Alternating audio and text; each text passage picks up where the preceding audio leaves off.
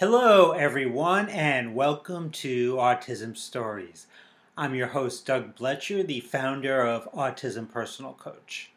Autistic people are the true experts of the autistic experience, and Autism Stories is where we interview autistic people and others in the autism community to learn from their stories, experiences, and get their advice. If you would like to be notified about each week's episode of Autism Stories, we suggest you subscribe on your favorite podcast listening platform. We would also appreciate it if you could give us a positive rating and review, as it will help others to learn about autism stories. Something that we have discussed a few times on Autism Stories is web accessibility for those on the spectrum.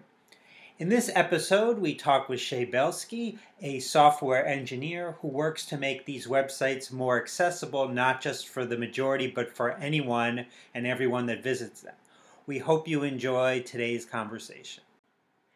Shay, thanks for joining us on Autism Stories today. Thanks for having me, Doug. I'm super excited to be here and to meet you and to talk to you. Where does your story in the autism community begin? Sure. So I was diagnosed with autism, Asperger's, which is now part of the autism diagnosis nowadays, very young. So I had everything under the sun in terms of services very young. I had an IEP, physical therapy, speech therapy. I had a classroom aide. I had pretty much everything you can imagine in the American school system. I started growing out of some of those things over time. I think in high school, the only thing that I had was an aide my freshman year, and then I saw someone just to check in and say hi once a month. In my senior year, it was just checking in with somebody every so often, and it wasn't really anything magnificent. But in that senior year, I sort of realized, okay, I want to sort of figure some of this stuff out and get my bearings on life and put myself in a direction for long-term success.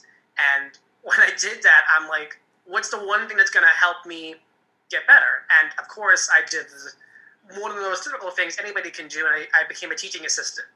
I went to Cornell, and so when I was a freshman at Cornell, I'm like, oh my gosh, these TAs are so cool and so smart, and they're doing all the things I want to get better at. And so I signed up to be a TA, web development class it was.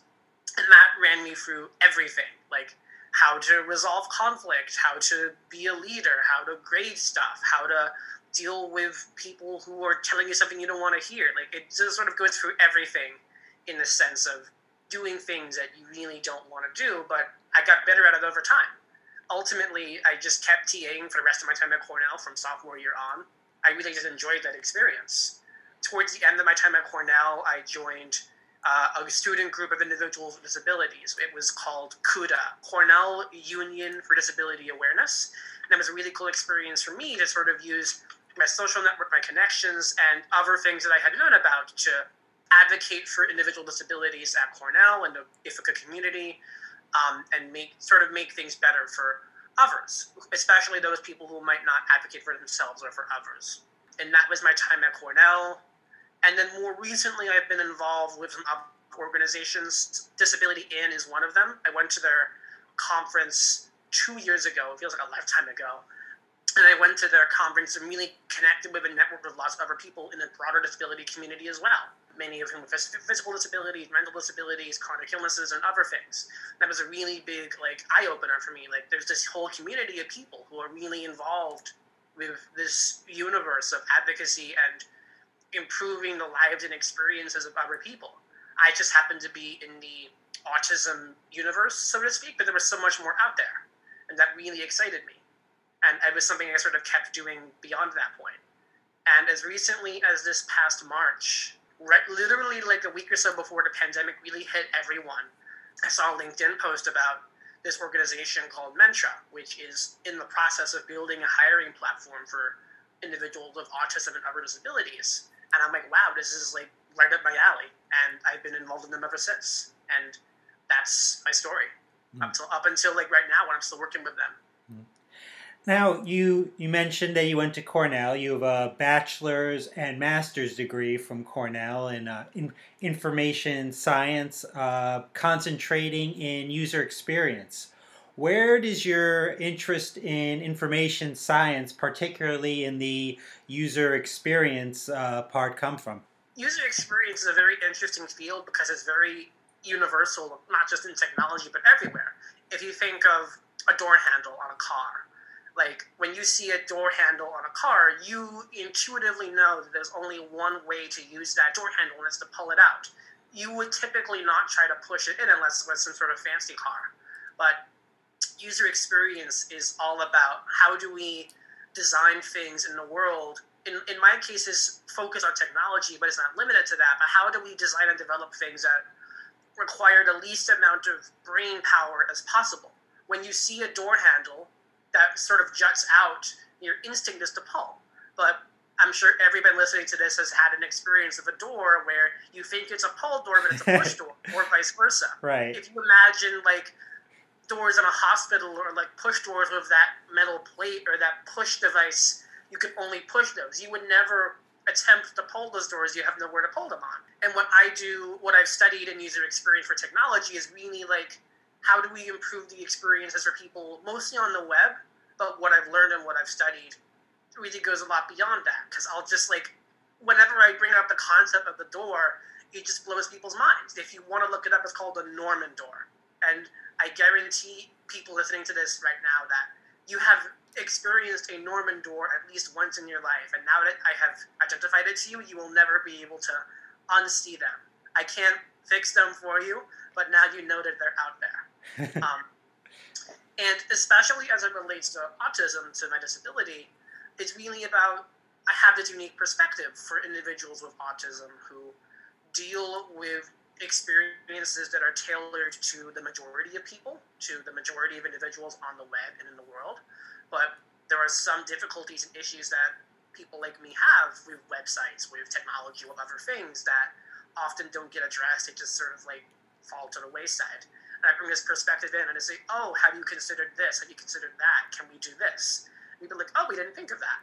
Because I have autism, my voice, I guess my opinion, is more meaningful in these conversations because I have this perspective and this background.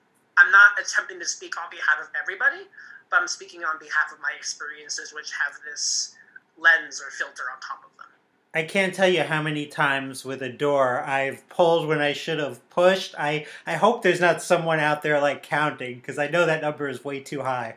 Once you see it, and the problem is you have to remember that this particular door, especially if it's a door you interact with frequently, you have to remember this. And these are things you should not have to remember. Like, if you ever come across these doors, it's not your fault. It's the door's fault. It's the people who built the door. It's the people who put it in the frame. They walked through it. They said, this is perfectly fine, and walked away. And they got their paycheck, and they did everything they were supposed to do. But if it's upside down, backwards, whatever, like, it's just, it's frustrating to me seeing how often these things come up in reality. And now imagine how it must feel when you're on a website and you let's just say you're going through a website and there's a button. And this button is like loading you to the next page. And you click it and nothing happens. And you click it another 10 or 20 times just to be sure. It's the same thing. Like, things should tell you what they're going to do before you do them. And user experience is a huge part of that, whether it's a door, whether it's a button, or whether it's something more complex. So there should be better instructions for all of these things. Yeah, like in UX are called affordances or feedback. Affordances is like something that says, when you interact with me, I am going to do this thing. So a car door handle is an easy example. The affordance that's built there is universal across almost every single car door, modern car doors ever. And there's just it's such a distinctive shape and interaction that you would only ever expect to interact with it in this way. When you open a car door, it'll open the door, you'll hear the lights come on in the car, maybe it'll start beeping if it's a driver's seat. You, as a driver, passenger, whatever, expect a series of things to happen when you open the door. And you also know that if you don't hear these things, something's wrong. Let's say you open the door and you don't hear anything, there's no lights, your battery could be dead or something could be wrong with the car. You pull on the door but it doesn't open. Your car is locked. There's so many different things that you expect to happen when interacting with this particular thing. And if none of those things happen, it's confusing.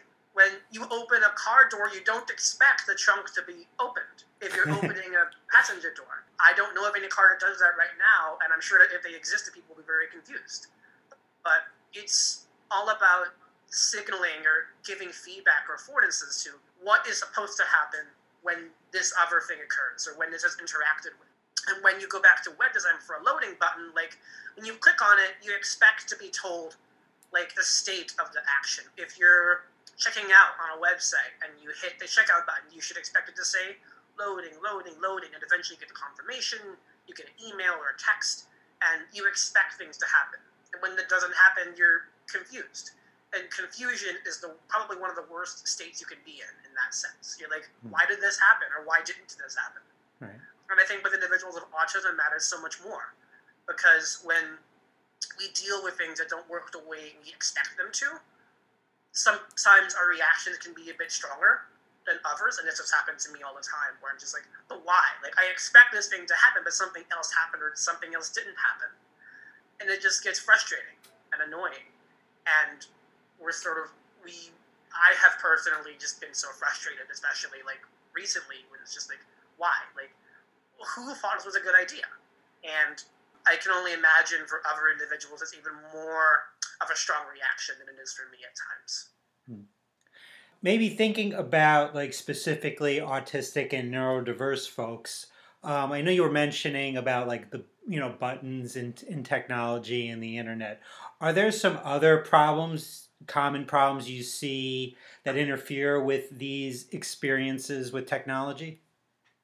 Another big thing is like information overload. Like when you come to a website, when you come to a thing, typically you should have a good idea of what am I doing here? What is this page doing here? What is this thing doing here? And what am I going to get out of my time on this website? If you're on an e-commerce website, when you're on a product page, the page is all about this product. If it's a couch, if it's a table, if it's a desk, you are here because you are considering buying this couch, table, desk. And the page should be structured in a way to help you make a purchasing decision. Are you going to buy this couch, table, desk? Here are some pictures. Here are some reviews. Here's the price. Here's how soon you'll get it. And the information architecture, the hierarchy of it is so important, especially for individuals with disabilities, with autism or ADHD or other neurodiversities, and then also for individuals with physical disabilities. Let's say you use a screen reader or other assistive technology, and you have to go line by line by line over audio, over a screen narrator, and it's not designed in a way that supports this technology. It's a huge deal. There are certain regulations and laws in the United States that govern how websites need to conform to a series of standards. We call it WCAG, and Wayfair, where I work, is actively working on our accessibility standards, and it's a huge deal for us. I'm a part of our accessibility working group, which we'll talk about later, but really, I think that one of the biggest other things is like information architecture. How are you going to structure your page in a way that tells people what they need to know in the clearest way possible without bombarding them or overloading their senses? And that's things like auto-playing videos and audio.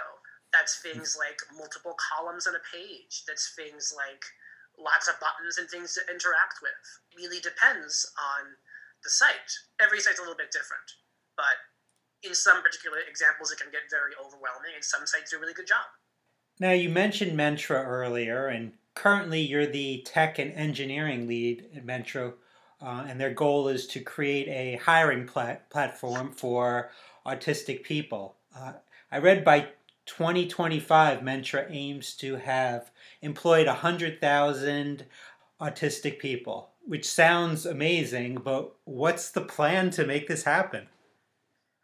One of the biggest things that we're focusing on is engaging with employers and also job seekers and candidates and meaningfully connecting them. Like if you have been on an employment website and you fill out, you upload your resume and you put in the same information on the resume again.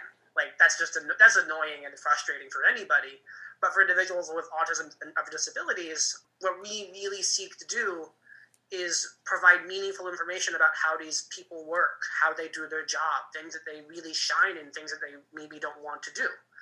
And meaningfully put this information in front of recruiters and companies who are actively looking for individuals with these skills and talents, while also being aware of areas in which they may struggle or not do their best. Whereas other job sites and applications are a little bit clearer cut and less tailored to the individual, where Mentra is different and where we aim to succeed is in adding these different questions and getting this different information from candidates, which says, I excel in these areas that you would never see in a traditional job application. And I don't do so hot in these other areas. And the idea is to connect recruiters and companies to these candidates and say, recruiters are going to ask, I'm looking for candidates who are really excellent in these skills. And it's okay if they're not so great in these areas. That could be things like office environment. If I'm a job seeker and I know for a fact that I don't function well in an open desk environment or a cubicle space, whatever it is, I put that on my Mentra profile. And then a recruiter can come in and say, I'm looking for software engineers. And it's okay if they don't like this environment. And then they'll find individuals who match what they're looking for because they value this kind of talent. And where we really aim to push the needle is connecting employers and recruiters who care about connecting with autistic talent and neurodiverse talent. And then also bridging the gap, which is how autistic individuals are often underemployed or overqualified for roles. If you imagine like the graduate student who is working at a fast food restaurant, they're overqualified for that role, but they can't find employment for someone who meaningfully wants to hire them. Mentra is kind of the same way, where we want to connect employers and recruiters who care and are actively looking for individuals with these amazing, incredible skill sets, with individuals who often have difficulty finding these exact kinds of jobs and opportunities. Now, at Mentra, you manage other engineers. What have you learned along the way that has helped you to be a good manager? One of the biggest things, I think, is how do you enable people to do the best work that they can do? And that varies a lot person to person. So there's no one cookie-cutter way of doing that because everybody works differently. Some people like to be able to tell what to do and they just go heads down and focus in on it. Some people like a little more focusing, a little more hand-holding on what's happening. Some people like bouncing it off of other people for feedback and ideas before they go along with it. What I aim to do is really help find the best way that these individuals work. It's not a large team of engineers right now. If that grows in the future, that could very well change. But my biggest thing now is, how can I help this individual do their best work that they can do and enable them to succeed? Whether that's answering their questions, whether it's connecting with other individuals, whether that's giving them resources or learning material. What can I do as a tech lead, engineering lead to enable them to do what they can do? Rather than feeling like I'm in their way, I want to be out of their way. I want to sort of pave the road for them to do their thing. My biggest thing about being a tech and engineering lead is enabling each individual to do their best work that they can do. Whether that's giving them learning materials or resources, whether that's connecting them to someone who has answers to their question, or whether it's just standing back and letting them go full power into this problem. Every person is a little bit different, and I think that's really the biggest thing that I've learned is that no two individuals who do work are exactly the same. Some people like just knowing what to do, and they go ahead and they do their thing and then it's ready. And some people like a little asking more questions. Some people want to drill deeper. Some people want to get opinions from people outside of engineering to ask questions. How can I sort of help them accomplish their goals? How can I work with them to maximize what they can do and eventually turn that around? And how can they help others do their work too? Like, there's a concept of like a multiplier or a divider in terms of like efficiency and how much work someone can do as an individual. The ultimate goal is that these individuals become multipliers. They help other people do more work by them being there. And that's the dream state where, because I have helped this individual grow and learn, they can now take that knowledge and help others learn and grow as well. I don't have to do anything extra. They know to do this, and they're doing it actively. Yeah, it's interesting. I really identify with a lot you said because, I have to supervise coaches that I end up hiring. I never thought I'd be supervising anyone in my life. So that's been a really interesting process. I always feel like it's my responsibility to help them to become the best they can be, and if they don't, then it's my responsibility. But I also am the one that makes the final decision on if they're hired or not. So I was wondering, do you have any input in the hiring process, or are they just these engineers just hired and then they're just sent to you and you said saying, Shay, now you got to manage this person.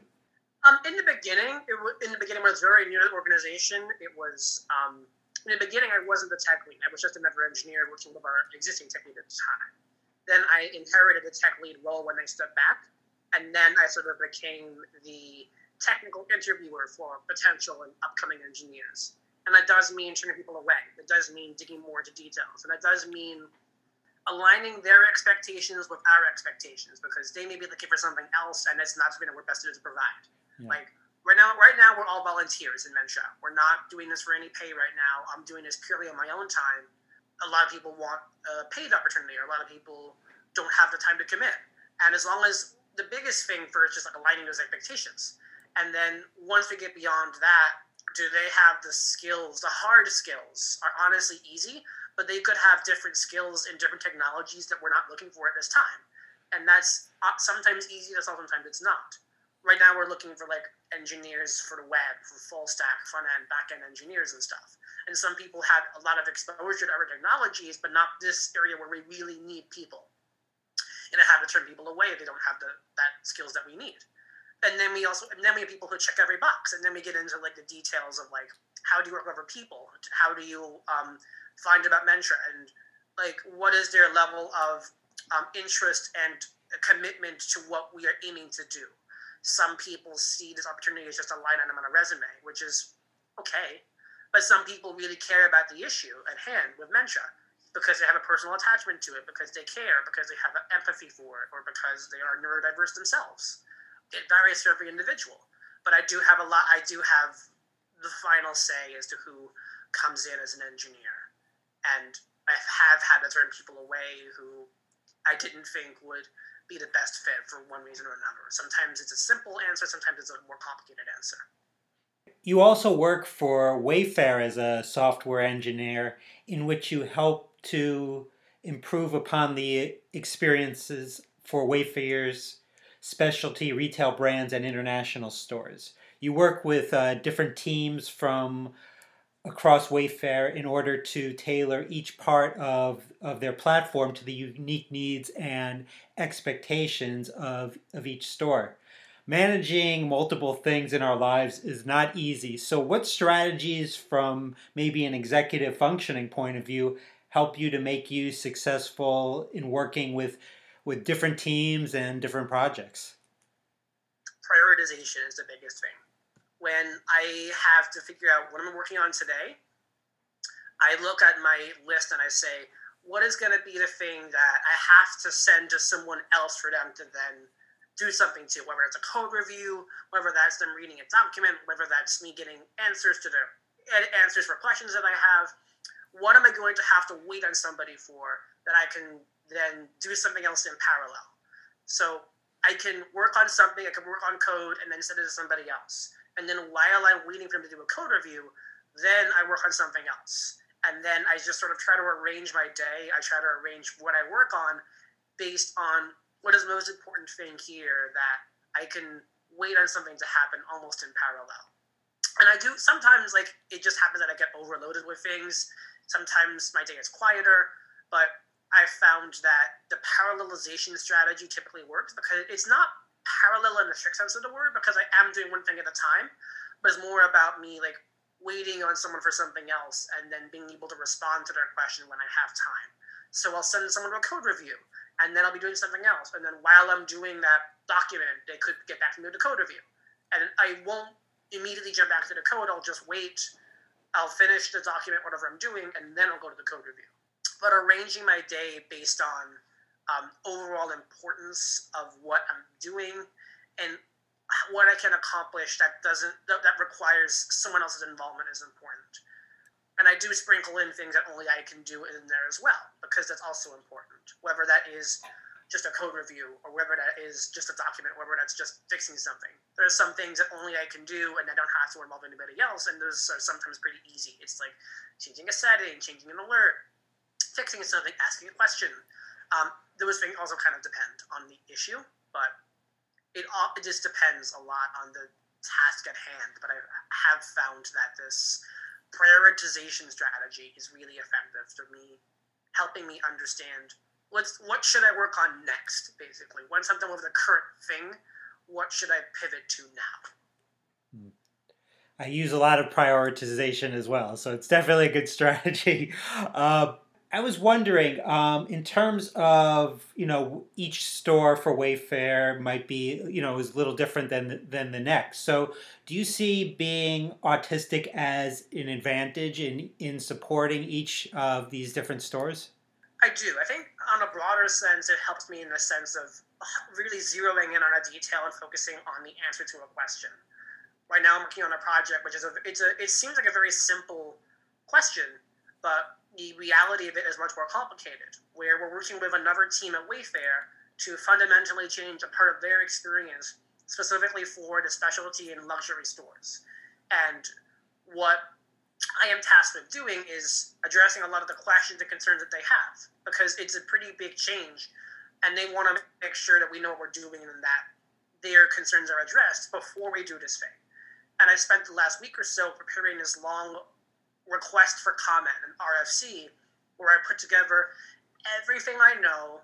I do a lot of research. I put together a lot of information, and I hand this to them, and I say, this is basically our blueprint for how we plan to attack this project. Attack's the wrong word, but like how we plan to address and accomplish this task. And it gives them a chance to pick at the details, understand our thought process, understand why we're doing this in the first place, and then once they're happy, let me go ahead and do it.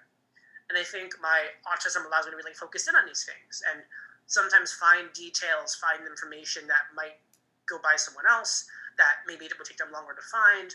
But before the holidays, I was pretty much heads down and living in this RFC and this request for comment to understand how are we going to make the other team feel happy, that they know what we're doing. They know what we're doing, and that there's no confusion, there's no weirdness, and that everyone's on the same page. The last thing we want to do is make a change or embark on this feature, and they're left in the dark, or that we do something that they're not aware of. And I think because of my autism, I'm able to really go to town on the details. And in this situation, more information is better, and I'm really just impressed with how the document came along. It's so far been well received, and we're just waiting now until after the holiday to really chew through the details, and then they'll go off and say, here are some questions that we have on the process, blah, blah, blah, blah, blah, and then they'll give the green light, and then we'll go ahead and get to work for real. You were talking earlier about at times when you might get overwhelmed at work. Are there any specific tasks that cause this overwhelm? I think when I parallelize too much, when I take on too much work, and there's a lot of things all coming in at once. When I started at Wayfair almost a year and a half ago, 3/4 ago, I made the mistake of ticking on a couple tickets at once, and it was my first time ever doing this. I just got bombarded with information and stuff all at once, and I really had to chip away at each individual task first, a little at a time. And it took longer for me to do all of those things in parallel than it would have taken for me to do them one by one by one. And that definitely was a source of stress for me earlier on. And I've since learned not to take too much on that I think would just be stressful. And another part of that is also delegating and shifting work to somebody else if there's too much on my plate. I think something that I've fell over in the past, which I'm trying to get better at now, is trusting someone else to do something the way that I would do it. I typically believe that everybody has the best intentions and that everybody is going to do something to the best of their ability, and they're not trying to do the wrong thing. Historically, a long time ago, I had a hard time reconciling that. I would want to do it my way because I know I'll do it the best way I can do it. But lately, I've realized that everyone else is doing the same thing. They want to do the best job that they can do. And it's okay to let go of something you want to do, because you have to have faith that they will do the best job that they can do, and they will get it done. It might not be done the way you want it to get done. It might not get done the way that you thought it should have gotten done, but it will still get done. Everybody will still be happy. The bug will be fixed. The feature will be done, whatever it is. And at the end of the day, it just means less weight on your shoulders. I learned that lesson like over the past couple of years. I think it's been super important to just sort of let go of those attachments, so to speak. No matter how badly you want to put more on your plate, it's more effective for me to be really good at a couple of things, or we do a really good job at handling a couple of tasks, than it is for me to be spread out so thin as to not do a really good job at all of them. It's like jack of all trades, master of few.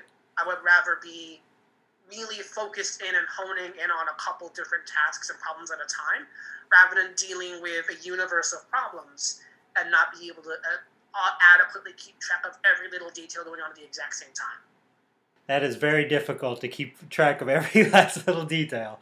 I still struggle with it with like a small number of things going on at a time, but it's certainly much less to deal with once I just sort of put a clamp on the number of things I'm doing. Like on my first year at Wayfair, like I was working on a pretty big project, and my product manager came up to me and said, "Hey, do you want to be the lead for this other thing?" And I remember it very vividly because I said, "I have a lot on my plate right now, but this other engineer who is looking for something to do, looking for ways to grow, would love to do this." And then he ended up leading it and did a great job. So there was like a couple of things. Number one, I knew that if I was going to do it, I would just be super stressed thin. And number two, I wanted to give them the opportunity to really lead something and take it on, because they hadn't had that yet. Hey. So it's as much as me shifting weight on my shoulders as it is to give someone else a chance to shine. In this particular case, everybody should be allowed to grow. And I think one thing that I've also been guilty of is maybe unintentionally outshining over people and sort of shifting people's perspectives towards me unintentionally. I've tried to step away from that recently, where not that I like hold back, but more that I make sure that other people are given the chance to succeed and given the same opportunities that I have, so I don't feel like I'm hogging the spotlight. Well, I think that's a smart thing that you did in that situation, because you're solving the problem, but by referring it to someone who you think can solve it, but it's also not putting more on your plate and maybe too much on your plate. I want to make sure that I can meaningfully do the best work that I can do that I have in front of me. And I feel like if I just start juggling more and more and more stuff, I have to like watch every little thing that juggles. Like, I have a friend who's an incredible juggler, and I see him do his juggling. I'm like, holy moly, how do you do all of this? And it's like that. It's like juggling 10 things in your hand at once. And I'm like, I can't do that. I literally cannot do that. And even at work, I can juggle a couple of things at once, but I know if I take something more on, it's just going to be stressful. It's not going to be what I want to do if I want to make sure I get what's on my plate done first. And once I clear out my plate, then I can say what's next. But even today, I still have the temptation to take on stuff while my plate isn't empty yet. Now, on your personal website, you say on there that you're doing cool things 1 pixel at a time. So I was wondering, is there anything cool that you're doing right now that we haven't talked about today? Digitally, no. Those are the biggest things. The only other thing that's pretty cool that I did recently was I ran a marathon. I was a New Year's resolution. I made it before everything happened with the pandemic. I just said, I'm going to run a marathon. I don't care how long it takes. I don't care if I'm like physically exhausted afterwards. I'm going to run a marathon and get it over with. And I did. I ran it a couple weeks ago. My girlfriend was there. She really helped me out. Got me water, ran some of it with me. She was incredible. And I ran it in like 6 hours. I ran for 5. My breaks or like stops or whatever totaled an hour in general. I was just that exhausted. The first half of the marathon was fine. I've done halves before. Those aren't super bad. They're tiring, don't get me wrong. But like I was doing fine for the first half. And then I go for the next quarter of it. And then at the last 6 miles, your body just hits a wall. Like your body is like, I can't go anymore. My mind's like, yes, you can. Like, you don't have to run. You can just like jog. But you have to keep going. You have to hit 26.2 miles. It was just such a physically exhausting sensation. Probably like the most physically exhausting feeling I've ever had in my entire life. It felt really good afterwards, like seeing it on Strava. I use an app, Strava, to record runs and stuff. It's like a social network recorder thing. I don't know how to describe it, but it's on Strava. And just seeing it, like, whoa, like my pace was pretty good. It was like 11 minutes and 17 seconds a mile. It was just really good. And it was just so exhausting. But my next New Year's resolution is to get my time to under 4 hours if I can. I have other running related goals as well, but that's chief among them. Just like get my running time to under 4 hours. Considered like good. Anyone who runs a marathon is really good, but I'm trying to get better at it. Well, I love hearing that because I've run 8 marathons myself. What? Yep. And the number one thing is just to finish. So just hearing that's awesome. And so it sounds like you already had somewhat of a base of training because you had run half marathons before then. Yeah, I'd run halves in the past. The longest one I'd done before that was like 20 miles, and that was a point where I just felt exhausted. I was like, I'm tapping out for now. And again, like once I got past 20 miles, I'm like, holy moly, like this is a lot. This is physically exhausting. I had water, I had snacks, I had support and stuff. I ran in Boston. I ran like all along the river and back, which is a little under 26.2 miles. So I had to like make some extra like loops and whatever.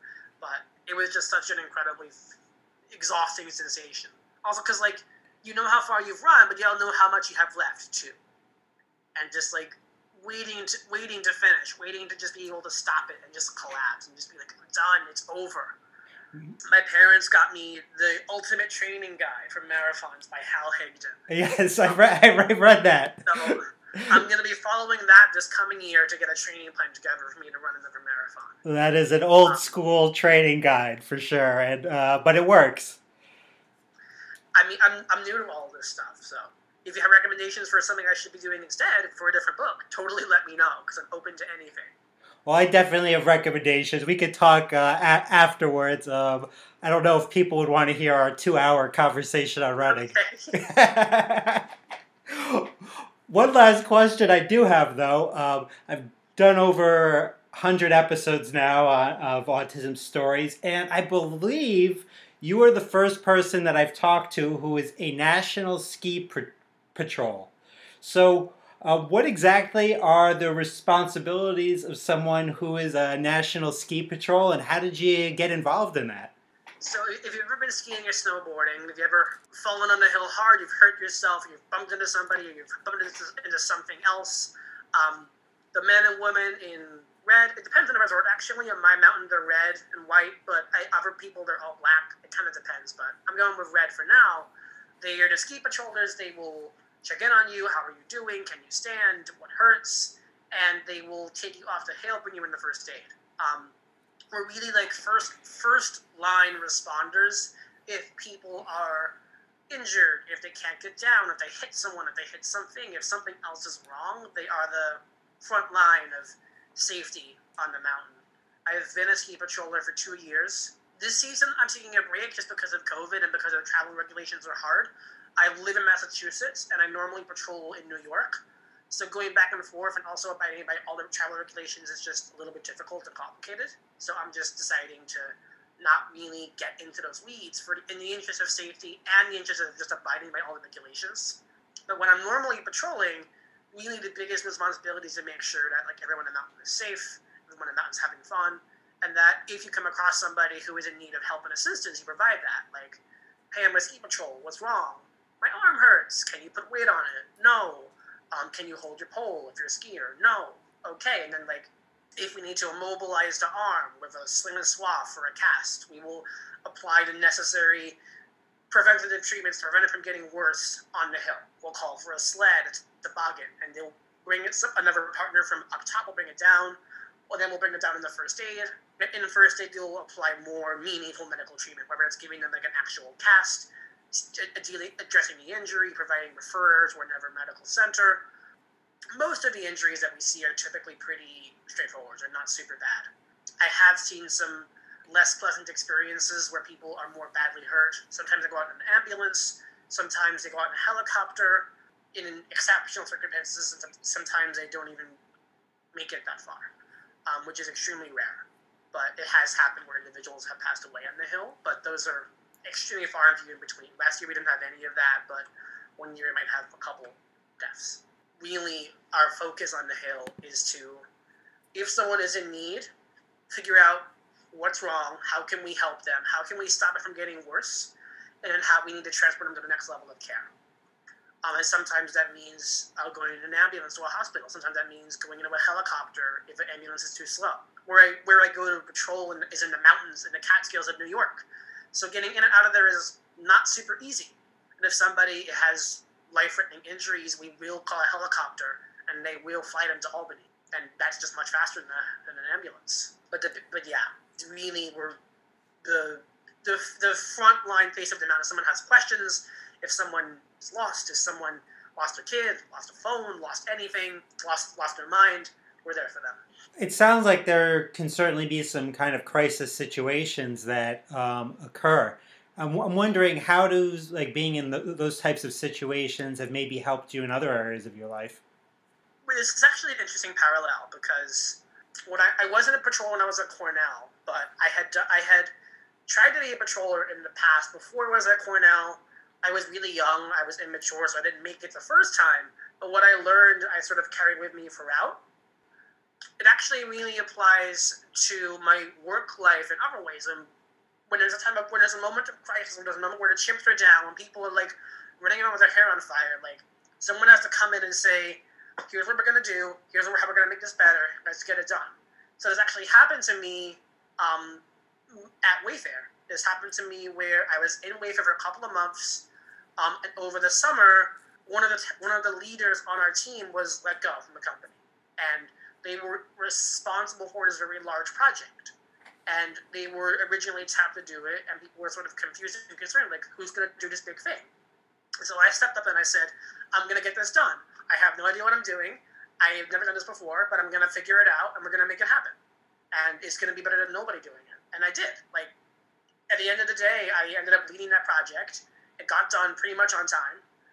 And I was able to just sort of sit down, figure everything out, figure out what this individual had left behind, organize the details, and then pursue the success of this project. And it ended up working out. It was my first time ever doing it. But it's that moment of crisis when people are someone has to just sort of wrangle the cows, get everybody all on the same page, and then go forward.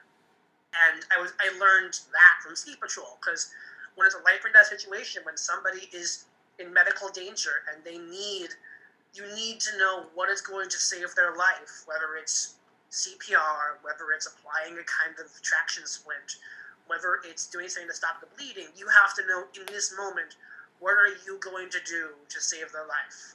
It's stressful, but when there's a million things happening at once, which especially affects people like me, I have to be able to really zero in on that one thing that's going to save their life, or maybe it's multiple things. Whether it's recognizing the signs of a stroke, recognizing the signs of a heart attack, or recognizing some person's unconscious and need CPR. I've never had this happen to me before, but I have come across a situation where CPR was in progress. And when that happens, you have to recognize that this person is unconscious. They are not breathing. And you have to call it in, saying, we call it Code Blue in my resort. Code Blue means unconscious patient, CPR is in progress. And you begin CPR. When you call a Code Blue over radio, everyone shows up. Everybody who is physically capable of showing up, who hears your call, are coming. And they are going to come in really hard and fast. So you have to be ready to tell them what to do to save this person's life. And I have been with a patroller. I have been the number 2 on a scene when they made this call, and it's basically getting barked at, getting told what to do. You are not asked to do this; you are told to do this. Whether it's preparing oxygen, whether it's getting a sled ready, you are being told to be part of this great machine in people's minds. And you don't have time to argue or just say I want to do something else. You have to just do it because this is life and death.